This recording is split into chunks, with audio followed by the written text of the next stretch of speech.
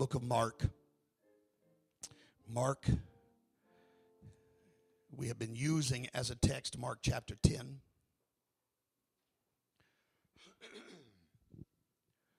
Praise God. Mark chapter 10. And we are using these verses because they seem to describe,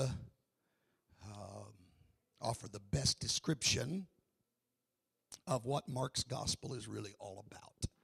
So Mark chapter 10, and we will read beginning with verse number 42. Mark 10 and 42. But Jesus called them to him, and saith unto them, Ye know that they which are accounted to rule over the Gentiles exercise lordship over them, and their great ones exercise authority upon them. But so shall it not be among you. But whosoever will be great among you shall be your minister. And whosoever of you will be the chiefest shall be the servant of all. For even the Son of Man came not to be ministered unto, but to minister, and to give his life a ransom for many. Amen. What powerful words Jesus spoke. And they are especially powerful when you consider to whom Mark is writing and the effect that those words must have had upon the hearers. Amen. We'll talk about that in just a moment as we do a brief review. But right now, I want us just to put our Bibles down, lift our hands, lift our voices, lift our hearts. Let's ask the Lord to talk to us today. I really believe God wants to tell us something today if we can just plug into the Holy Ghost. Amen. Let's talk to the Lord, everybody, right now. Can we do that? Let's talk to him. Jesus, I love you.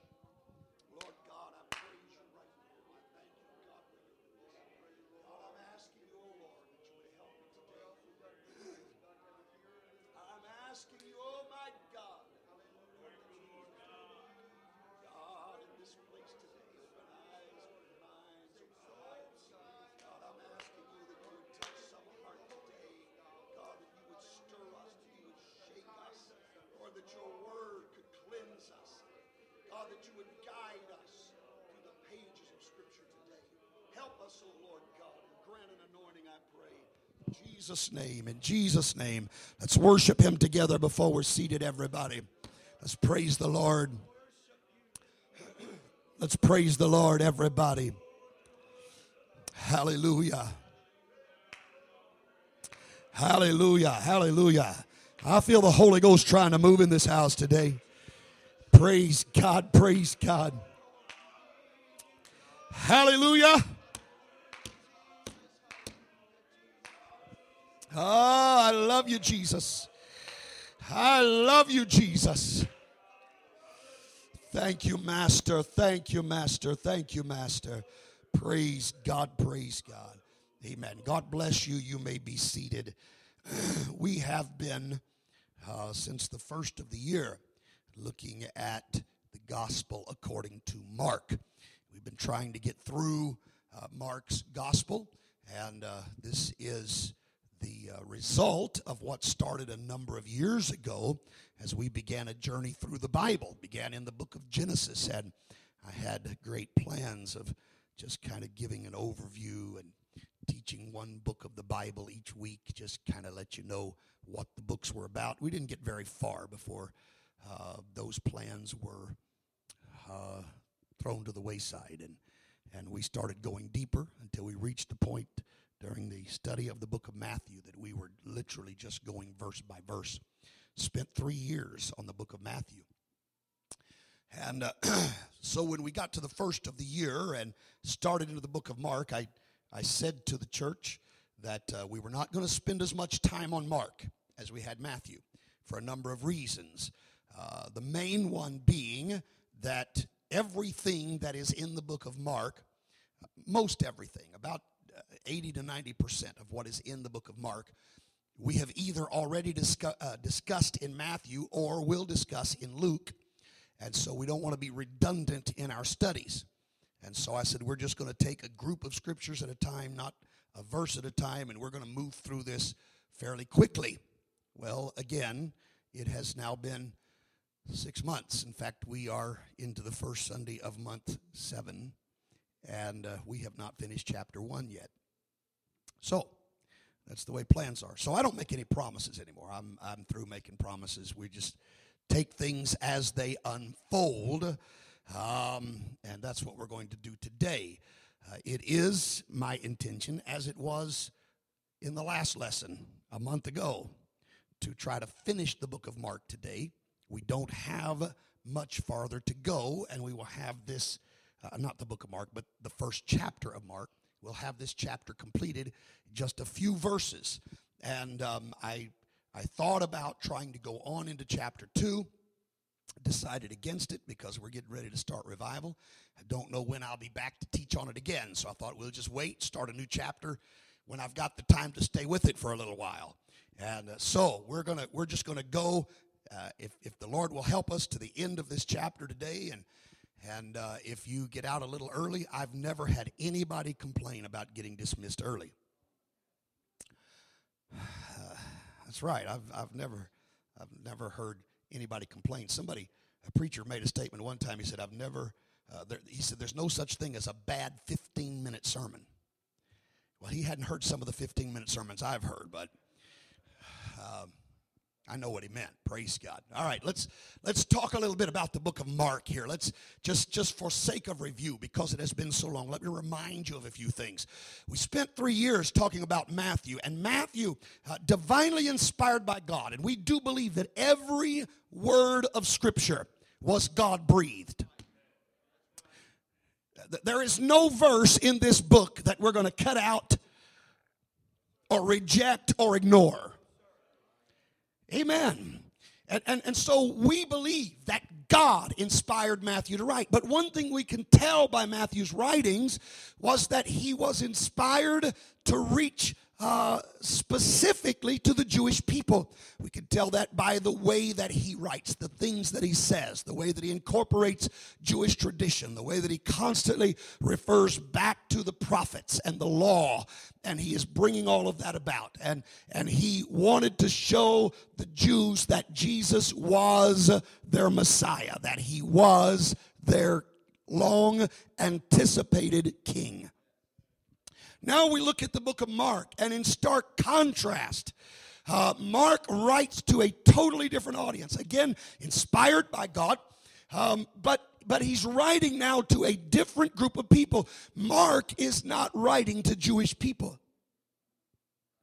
And we can tell it. Again, it's obvious. If you read the book, and notice there are things about this book that help you to see, the clues in it help you to see that Mark's not really focusing on the Jews as he writes. He makes very little reference to the Old Testament. He does not refer, for the most part, to Jewish customs. In fact, he uses Roman measurements and Roman currency in the stories and the parables that he relates. Mark converts these things so that the Roman mind can better comprehend them.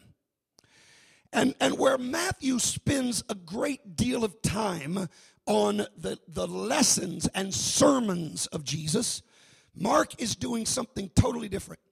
In fact, in our last lesson, I pointed out to you how that the Sermon on the Mount is 3 chapters in Matthew's gospel and does not even receive a mention in Mark's gospel. Not because it's not important, but because it was not a part of what God was using Mark to accomplish. Mark, rather than trying to talk about the teachings of Jesus, focused his book on the works of Jesus. Where Matthew painted the Lord as the king, Mark paints him as the servant. And you understand that a king speaks, so Matthew records his words. But a servant acts, so Mark records his deeds. Are you with me? Mark's gospel is a running narrative. I don't know if you've taken the time. I've said this many times. I don't know. I hope I hope that you don't just think of the book of Mark when we're talking about it on Sunday morning. I hope that some of you are going home and looking at the book of Mark as well. And some of these things that I'm telling you, you're going and finding for yourself. If you haven't, there's no better time than now to start. But when you do, you're going to notice how many, first of all, how many chapters in Mark start with the word "and." That tells us it is just one continual story. In fact, one scholar said, you really cannot understand the book of Mark until you sit down and just read it from beginning to end without stopping. And when you do, you begin to get a picture of things happening and happening quickly. Mark continually uses words like straightway and immediately and forthwith. I mean, it's popping according to Mark. It's from one miracle to another miracle to another miracle. And he is showing us the great power. And yet, while he's showing power, he is showing that Jesus did not use this power to gain positions over men. But instead, he used his power as a servant to others. This was important to the Romans because the Romans loved to have preeminence. They loved their titles. They loved their positions. They loved to have others answer to them. And Mark wanted to show them that the greatest man that ever lived, the man with more power and more authority than any other individual, did not lord it over the people. Instead, he came as a servant and suffered for the people's sake. Hallelujah. Amen.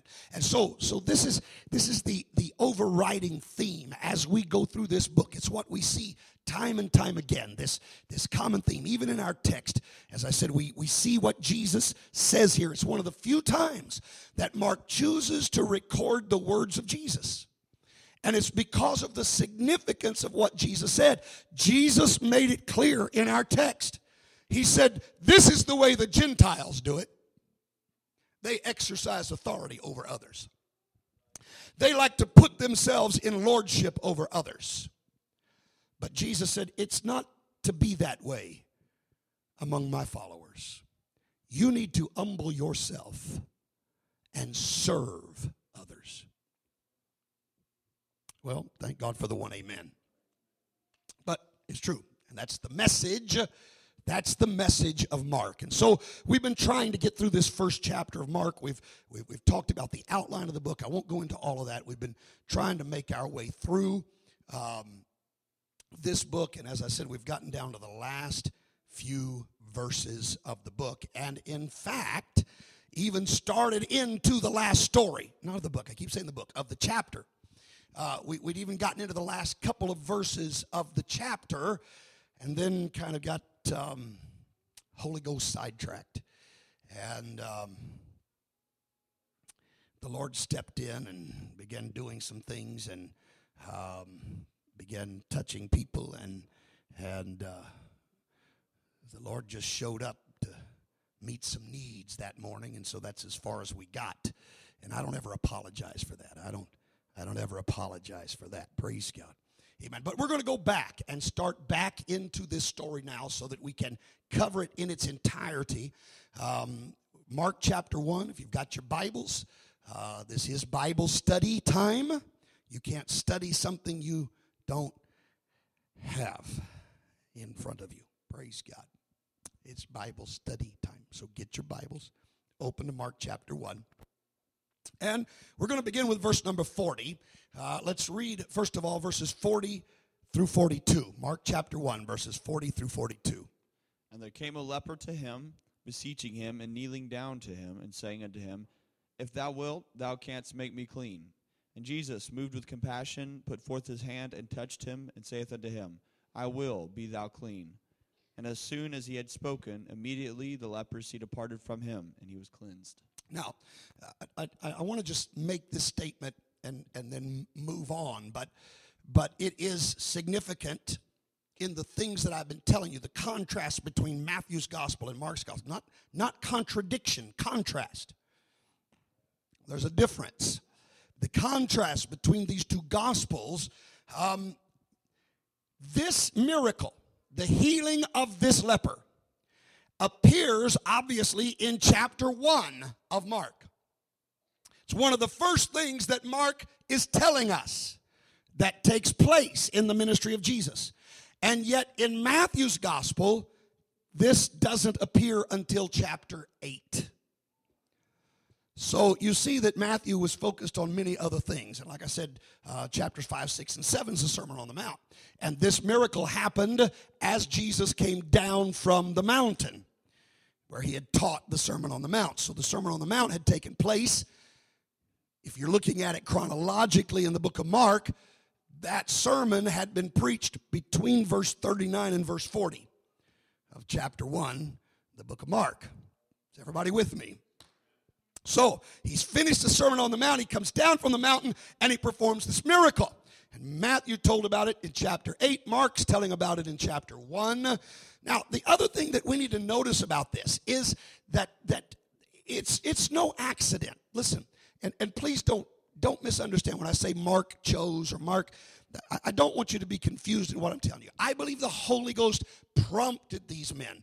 I believe the Holy Ghost directed these men. Holy men of old wrote as they were moved by the Holy Ghost. Right? So it's not an accident. It's not a coincidence that if God is prompting Mark to give us a gospel that will fit into the Roman mindset, that God would want Mark to record this miracle, because this is not just any sickness. This is not just any disease. You know, church, I've been around long enough. I've been in church long enough that I've seen a lot of things fall under the title of Pentecostal. Seen a lot of things that people have blamed on the Holy Ghost, that really the Holy Ghost was nowhere to be found. There have been a lot of men that have gone around claiming to be great faith healers, and yet you go to their meetings, and you know what gets healed in their meetings? You've got high cholesterol. I'm going to heal that. Well, how do you prove that?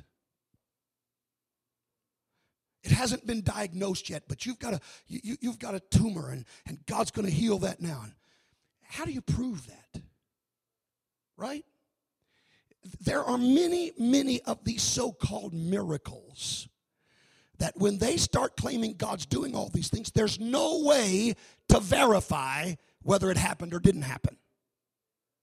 You understand? And that's what a lot of these men, that's how they make their money. It's how they build a name for themselves, is by finding things that cannot be proven and letting God use them to heal these things. But Mark tells us the story of the healing, not of a man with cholesterol, not of a man with high blood sugar, and God can heal those things. But Mark records for us the story of the healing of a leper. Now listen, Mark's already talked to us about some other things that Jesus did, but in looking at those things, somebody could stand back and say, well, I don't know if it was really real. I don't know. But when he gets to this one, I'm going to tell you, if you've ever seen someone with leprosy or seen any pictures of people with leprosy, there's no doubt that they've got it. There's no question this is not being faked.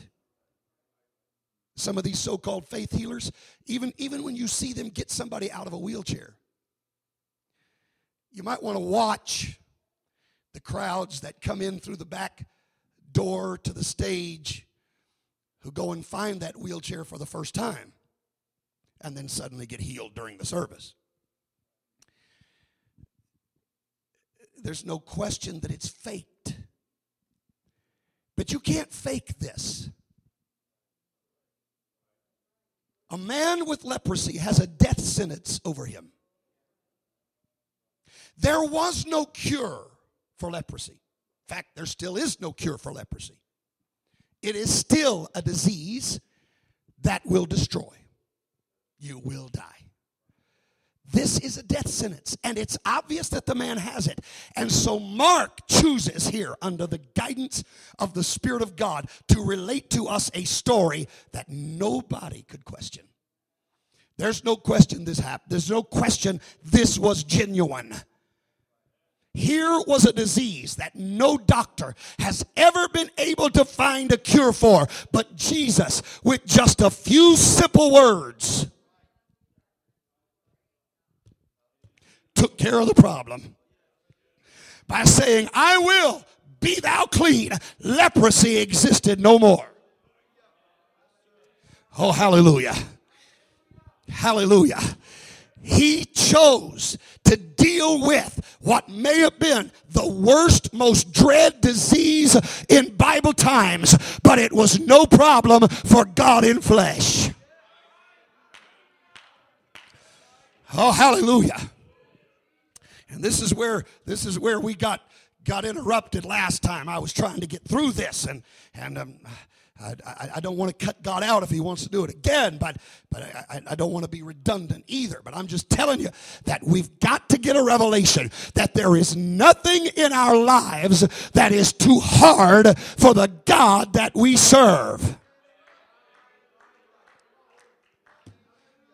Sarah, go ahead and laugh, but it's not too hard for God to touch a 90-year-old woman and cause her to give birth if that's what God wants to happen. Nebuchadnezzar, go ahead and make your brags that nobody's going to be able to save someone that's in your hands. But I'm going to tell you, there's nothing too hard for the God of Shadrach, Meshach, and Abednego.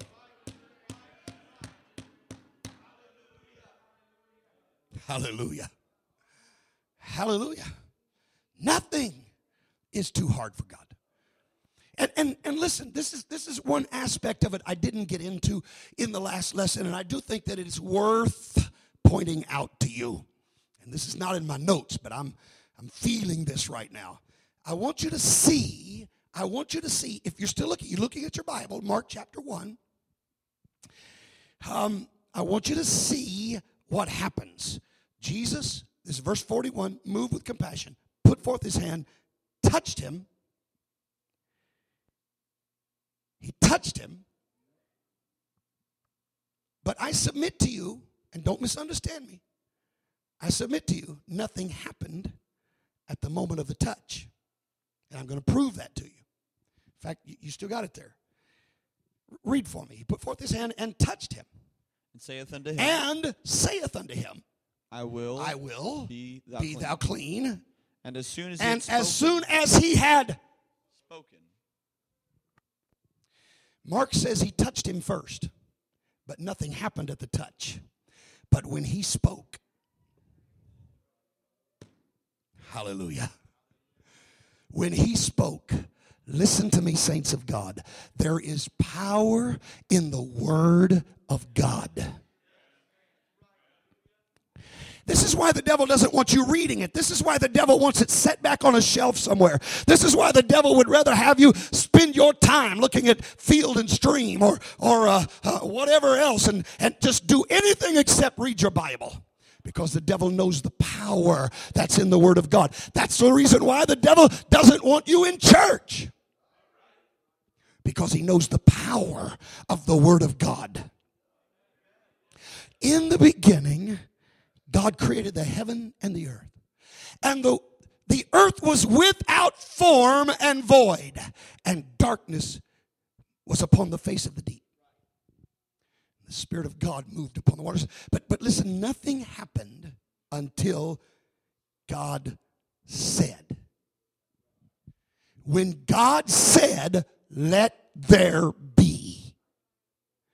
The spoken word of God took the nothingness that was and created the beauty and the splendor and the accuracy that is. Well, hallelujah. I don't know if you got what I just told you. All it took was for God to speak, and when God speaks, things start happening.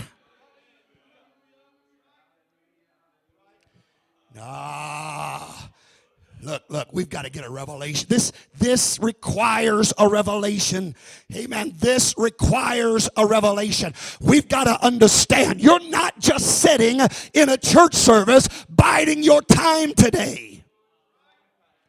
But at any moment while the word of God is going forth, if you've got a sickness, you can be healed by the power of the word of God. If you've got a dilemma, it can be solved by the power of the word of God.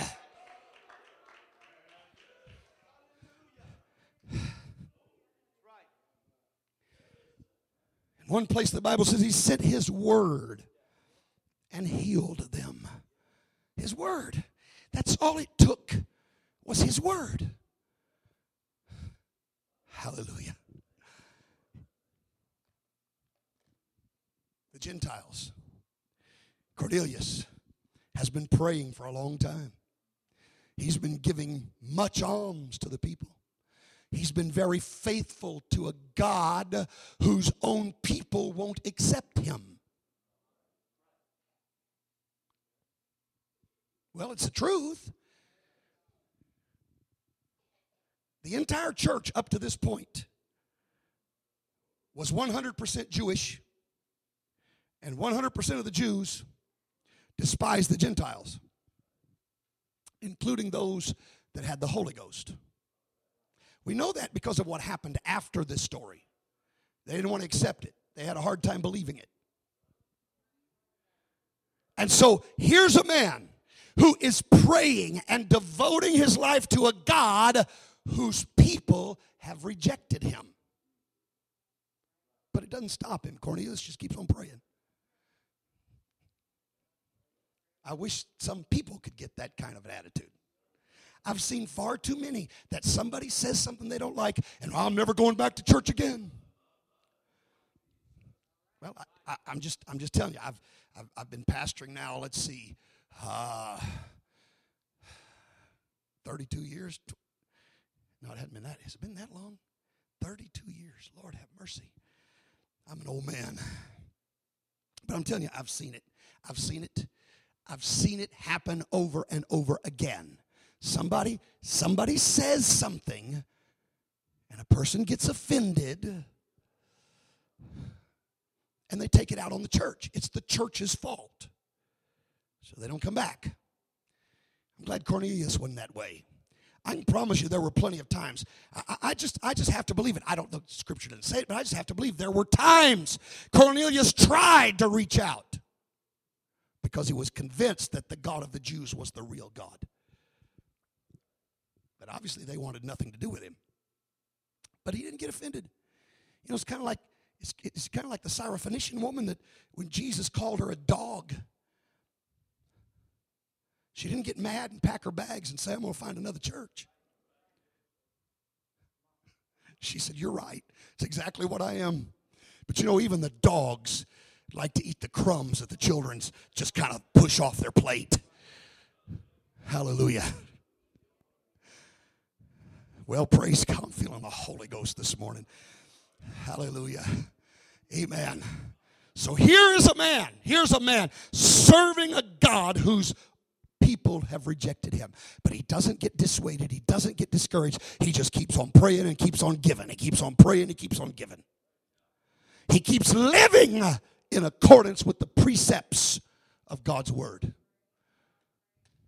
Until one day an angel appears to him and says, Cornelius, your prayers and your alms have caught the attention of God.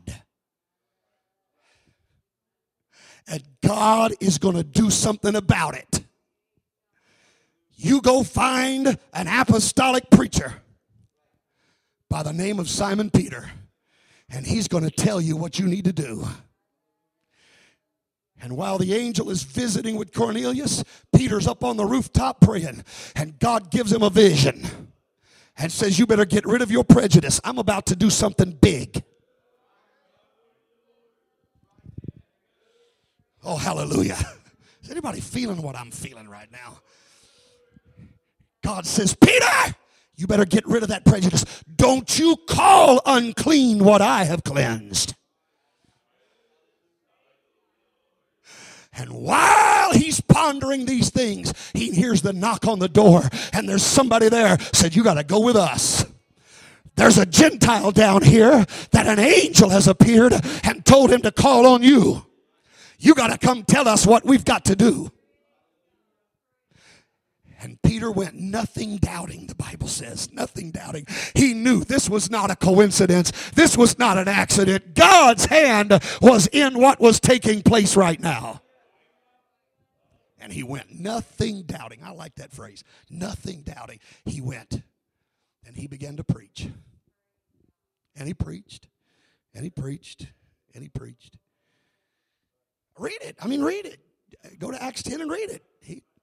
See, I said this last time, but I take comfort in the fact that my forefathers, the apostles, were long-winded. I'm just apostolic, that's all. I just do what the apostles did, praise God. Peter preached a long message.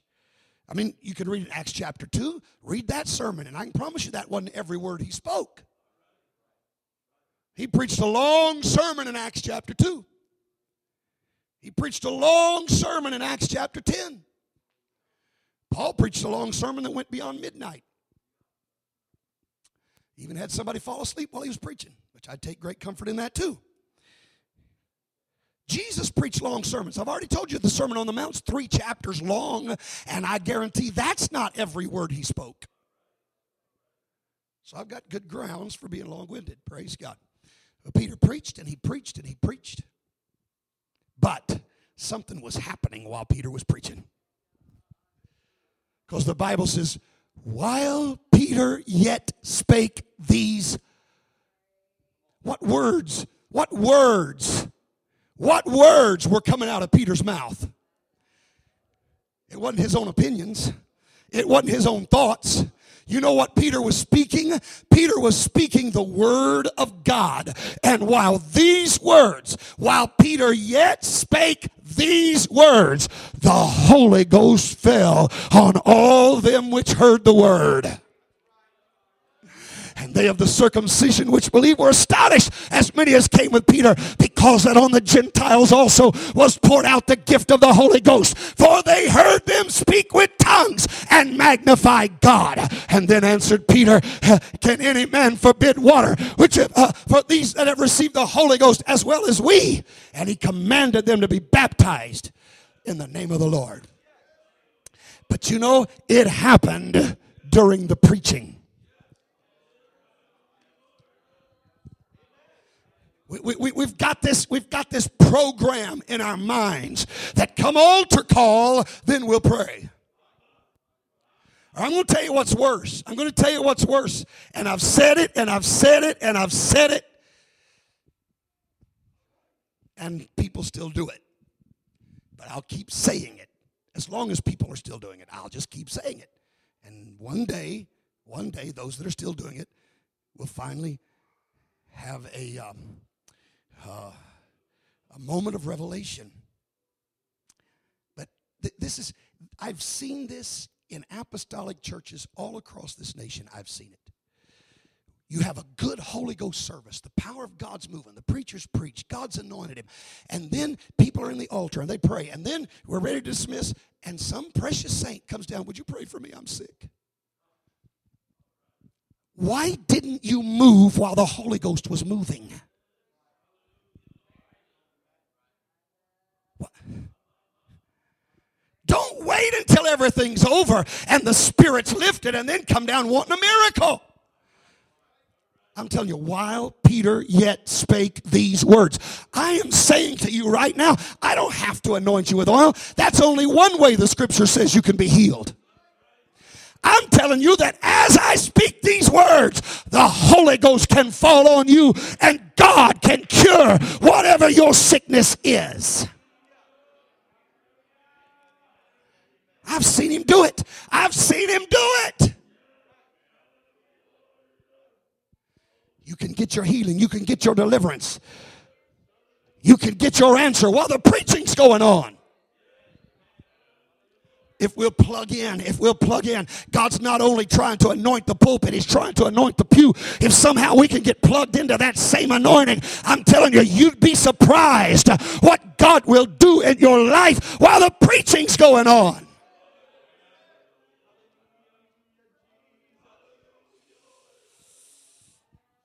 Hallelujah. Hallelujah. I'm not taking away from Jesus' touch. There were times that his touch did the work. I'm not taking away from that. But I'm just telling you, in this case, he touched him, and nothing happened. But when he spoke, the leprosy had no choice. What happened? What happened in the storm? When the disciples got Jesus up, said, "Don't you care that we perish?" What did Jesus do? He didn't touch the clouds. He didn't stick his hand down in the sea. What did he do? He said, "Peace, be still." And I'm telling you, no storm can stand against the words of the Master. No storm can withstand the power of the Word of God. For the Word of God is quick and powerful. Come on, saint of God. Let God open your understanding today. You've got to know how much power is in this book.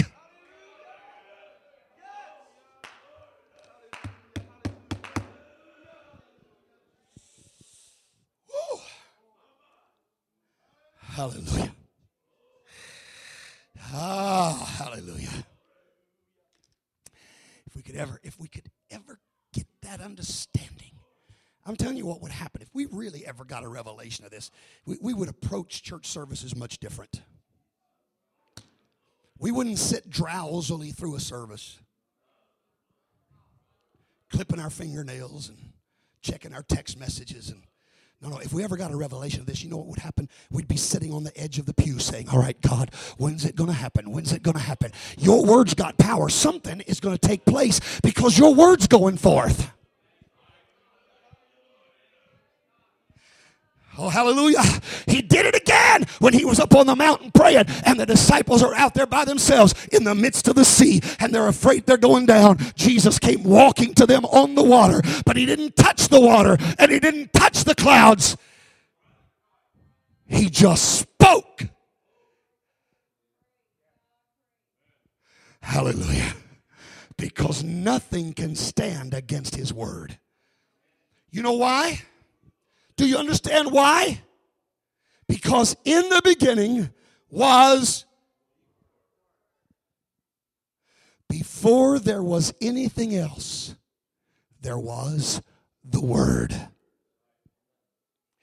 In the beginning was the Word, and the Word was with God, and the Word was God. And verse 14 said, "And the Word was made flesh and dwelt among us, and we beheld his glories, the glory of the only begotten of the Father, full of grace and truth." Do you understand that when the Word is going forth, it is not any different? Listen to me. Listen to me. Don't take me out of context now.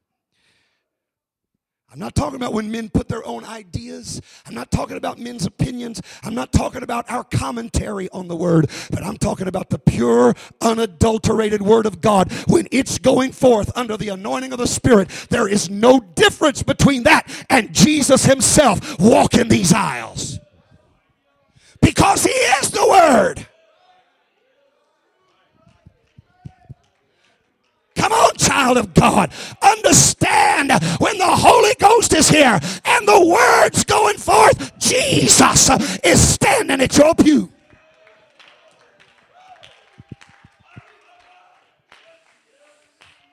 Ooh, hallelujah. You can get what you need when the Word's going forth.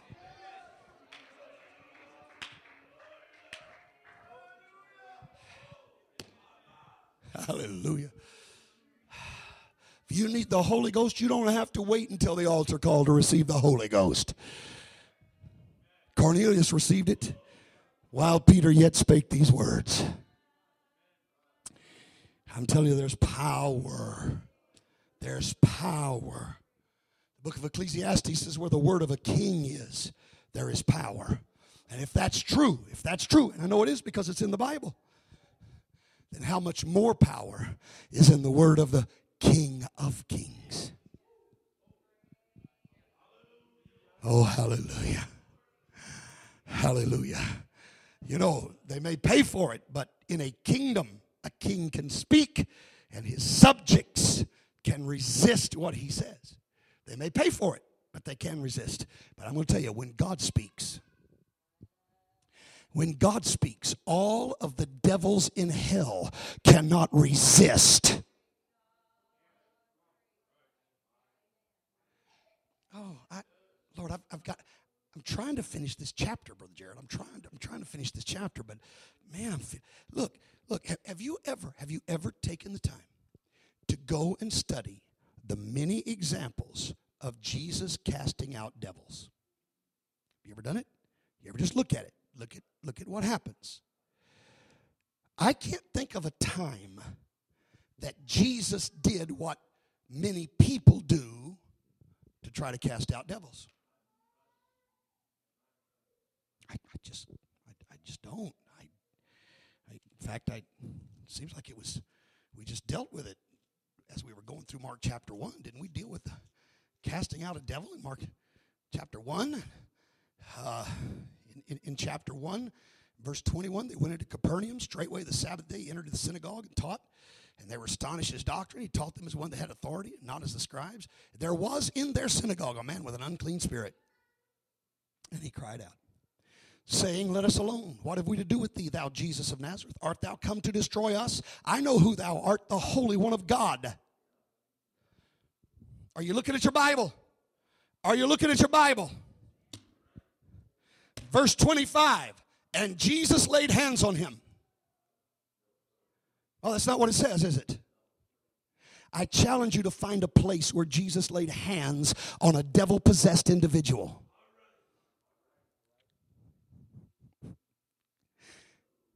You know what he did do? Jesus rebuked him. Jesus spoke. He spoke. He spoke. And he said, hold thy peace and come out of him. And the spirit came out. We're not there yet, and I don't want to get ahead of myself because who knows how many years it'll be before we get to Mark chapter 5 at the rate we're going right now. I don't know, but in Mark chapter 5, you could read it for yourself. This is where Jesus gets off the boat in the land of Gennesaret. And here there is a man that's living among the tombs that nobody could bind and nobody could help. And he comes running to Jesus. And he cries out. This is Mark chapter 5.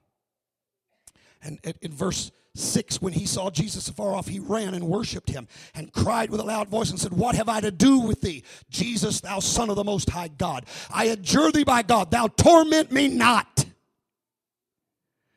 For he said unto him,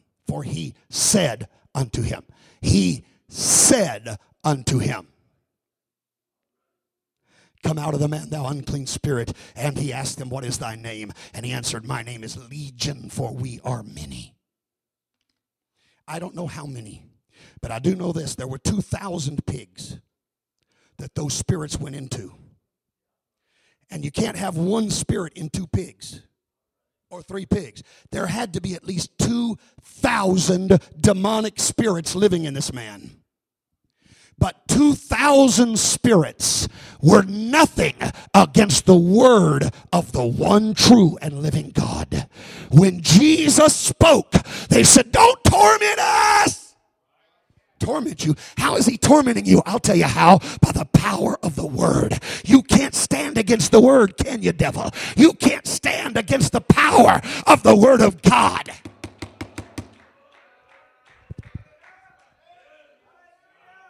Oh, hallelujah. Even in his weakest moment, 40 days of fasting, and he's there in the wilderness, and the devil shows up. The coward that he is. He waits until Jesus reaches his weakest physical moment, And then he comes to tempt him. But you know what? Jesus didn't try to fight the devil. Jesus didn't have a wrestling match. Jesus didn't call for crucifixes, holy water. Jesus didn't lay hand. You know what Jesus did? Every time the devil hit him with a temptation, Jesus said, "It is written." You can't stand it, can you, devil? You hate that word, don't you, devil? You can't handle it when we stand on the word of God. Oh, saint of God, why don't you get a hold of this morning? Why don't you understand there is power in what's happening at this very moment?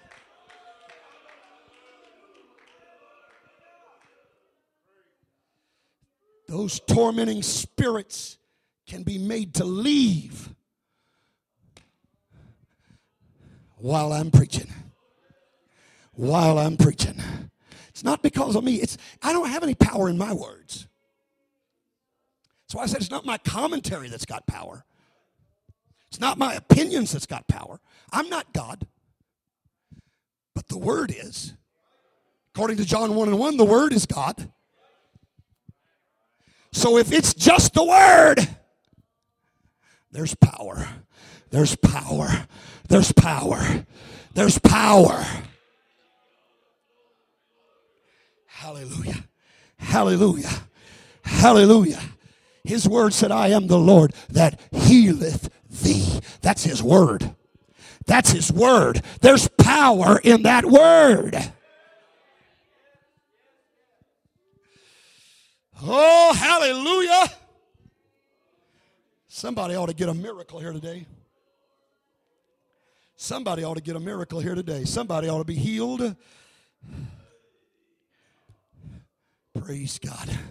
Let's just love the Lord for a moment, can we? Let's love the Lord. Hallelujah. I love you, Jesus. I thank you, God. Thank you for what I feel right now. Thank you for the presence of God that's in this place right now. Hallelujah. Thank you, Lord, for every heart you're dealing with at this moment. Thank you for every soul you're stirring right now, God. Lord, increase our faith. Increase our faith, God. Help us, Lord. Help us to understand the power of the Word of God.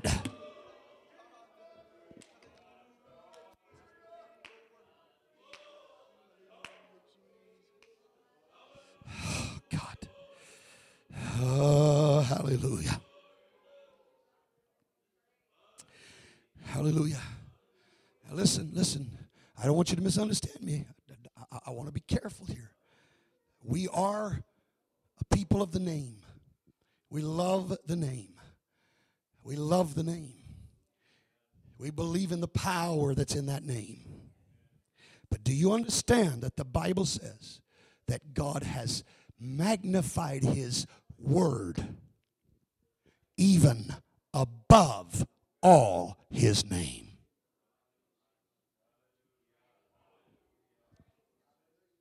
Well, hallelujah. God has magnified the word above the name. I'm glad I'm a person of the name, but I'm going to tell you, we better be people of the word. And if we're people of the word, we'll be people of the name. Well, hallelujah. Because you're not going to find baptizing saying Father, Son, and Holy Ghost in the word.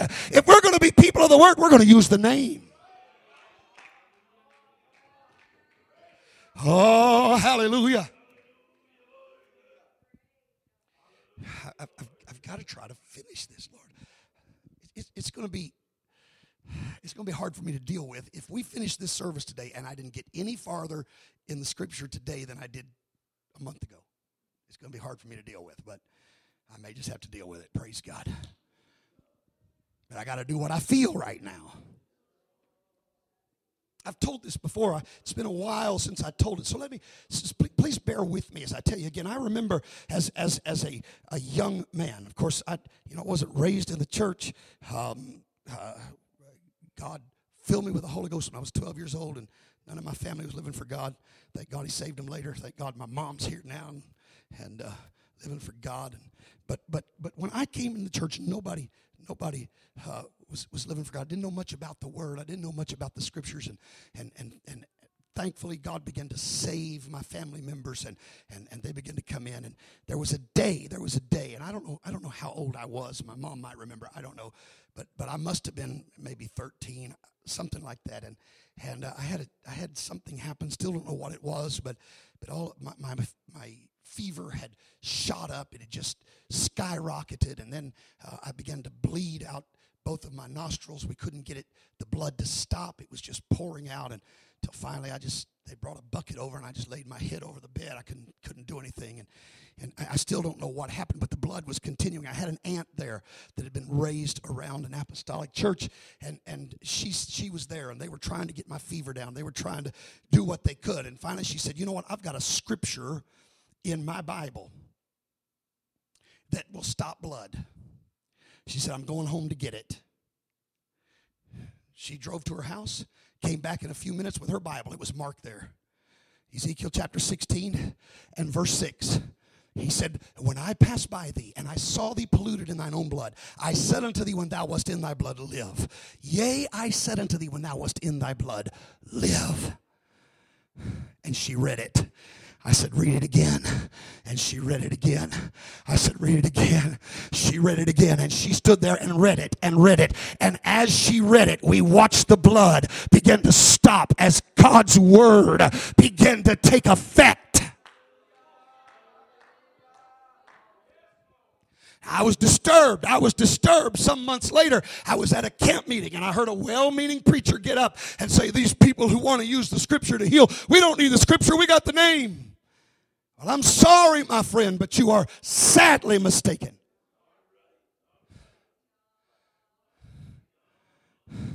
There is power in the scripture. There is power in the word. In fact, what gives the name its power is the validity of the word.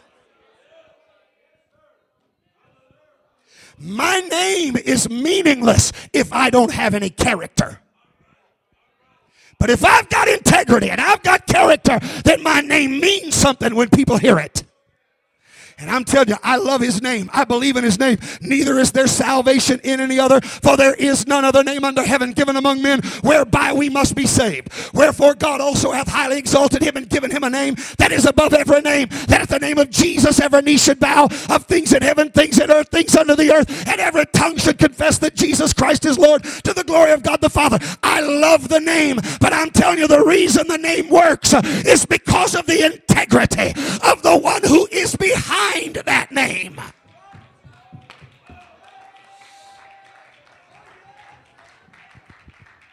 That's why it works, because we can trust in him. We can put our faith in him. It's impossible for him to lie.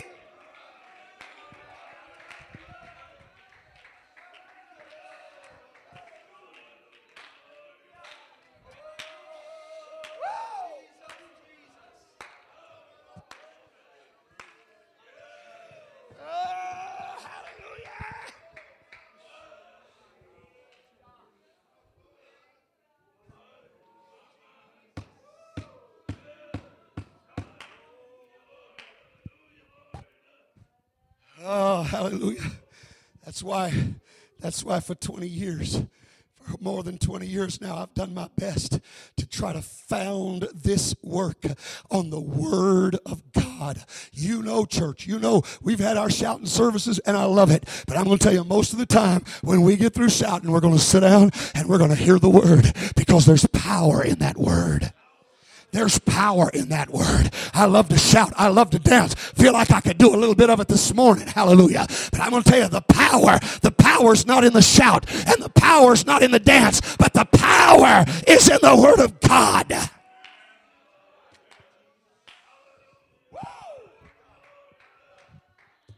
Oh, let's praise him. Let's praise him. My Lord.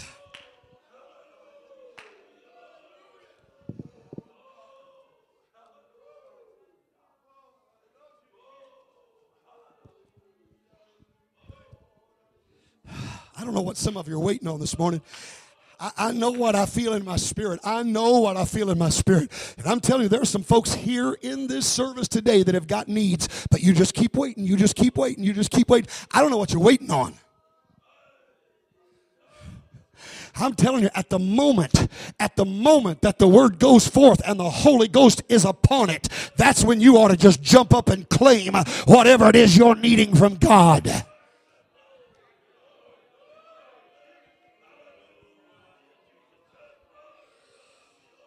Woo, hallelujah.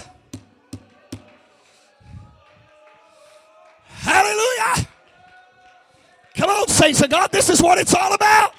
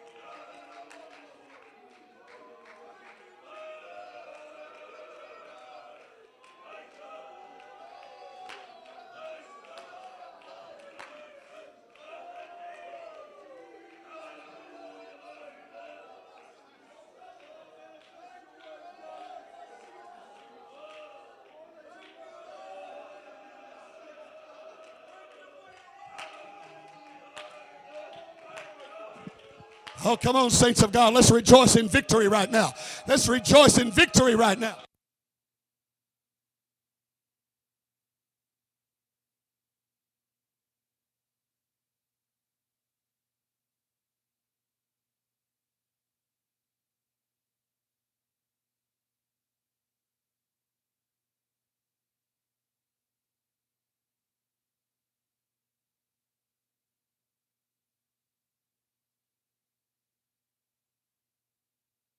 You, Jesus. I love you, Jesus. He sent his word and healed them. He sent his word and healed them. He sent his word and healed them.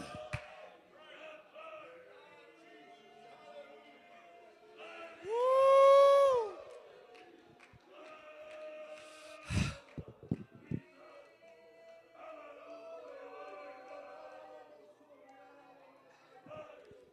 Hallelujah. Anybody else today?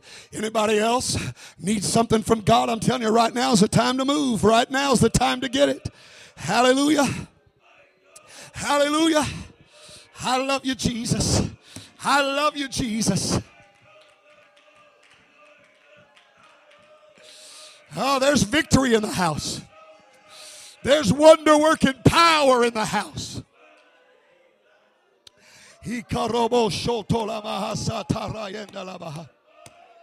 Woo.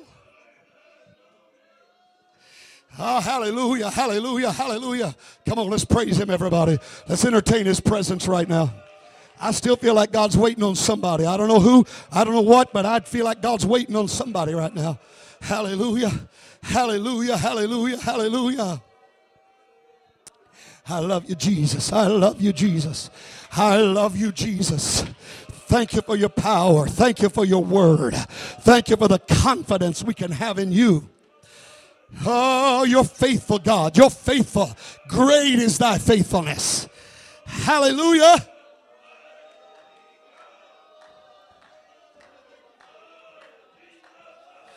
Woo.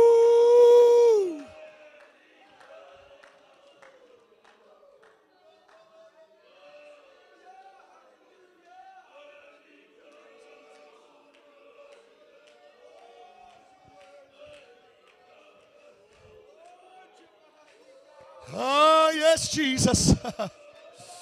Woo. Come on, it's not too late. It's not too late. I feel the Holy Ghost here right now.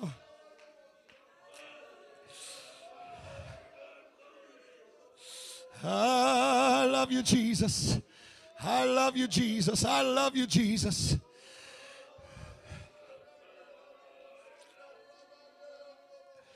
I praise your name. I praise your name. I praise your name. Woo.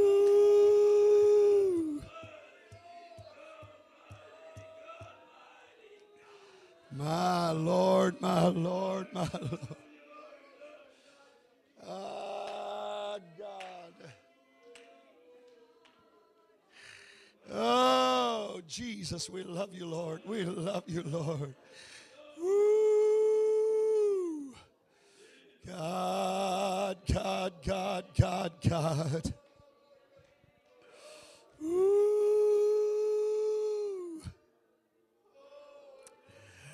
Ah.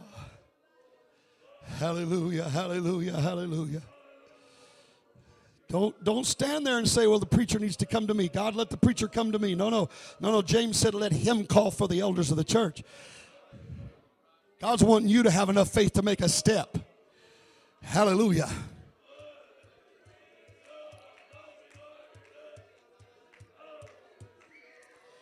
Woo. Ah, my God, my God, my God. Ah. Hallelujah, hallelujah. My Lord, my Lord, my Lord. Ooh, let's praise him, let's praise him, let's praise him. I love you, Jesus. I love you, Jesus. I love you, Jesus. Praise the name of the Lord. Praise the name of the Lord. God, we exalt you. We magnify you. We lift you up, God. We worship you, God. We praise you, God. We need you, God. Oh, come on. Let's love him a little bit. Let's love him a little bit. I'd hate to go home with my problem today, knowing that God's here to take care of it. I'd hate to just pack up the same old situation, keep carrying it around when I know that God's here. His word is available to take care of it right now. Oh, hallelujah. Woo. Itorama shatalabahasata.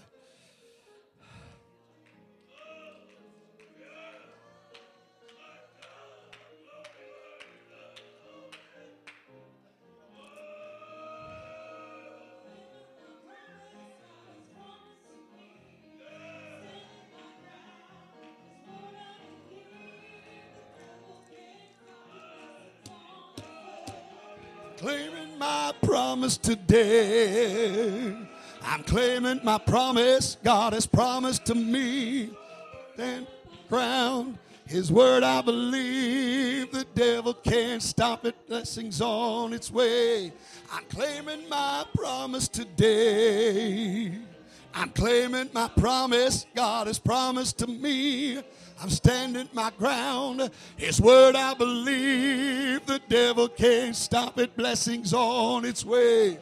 I'm claiming my promise today. I'm claiming my promise. God has promised to me. I'm standing my ground. His word I believe. The devil can't stop it. Blessings on its way. I'm claiming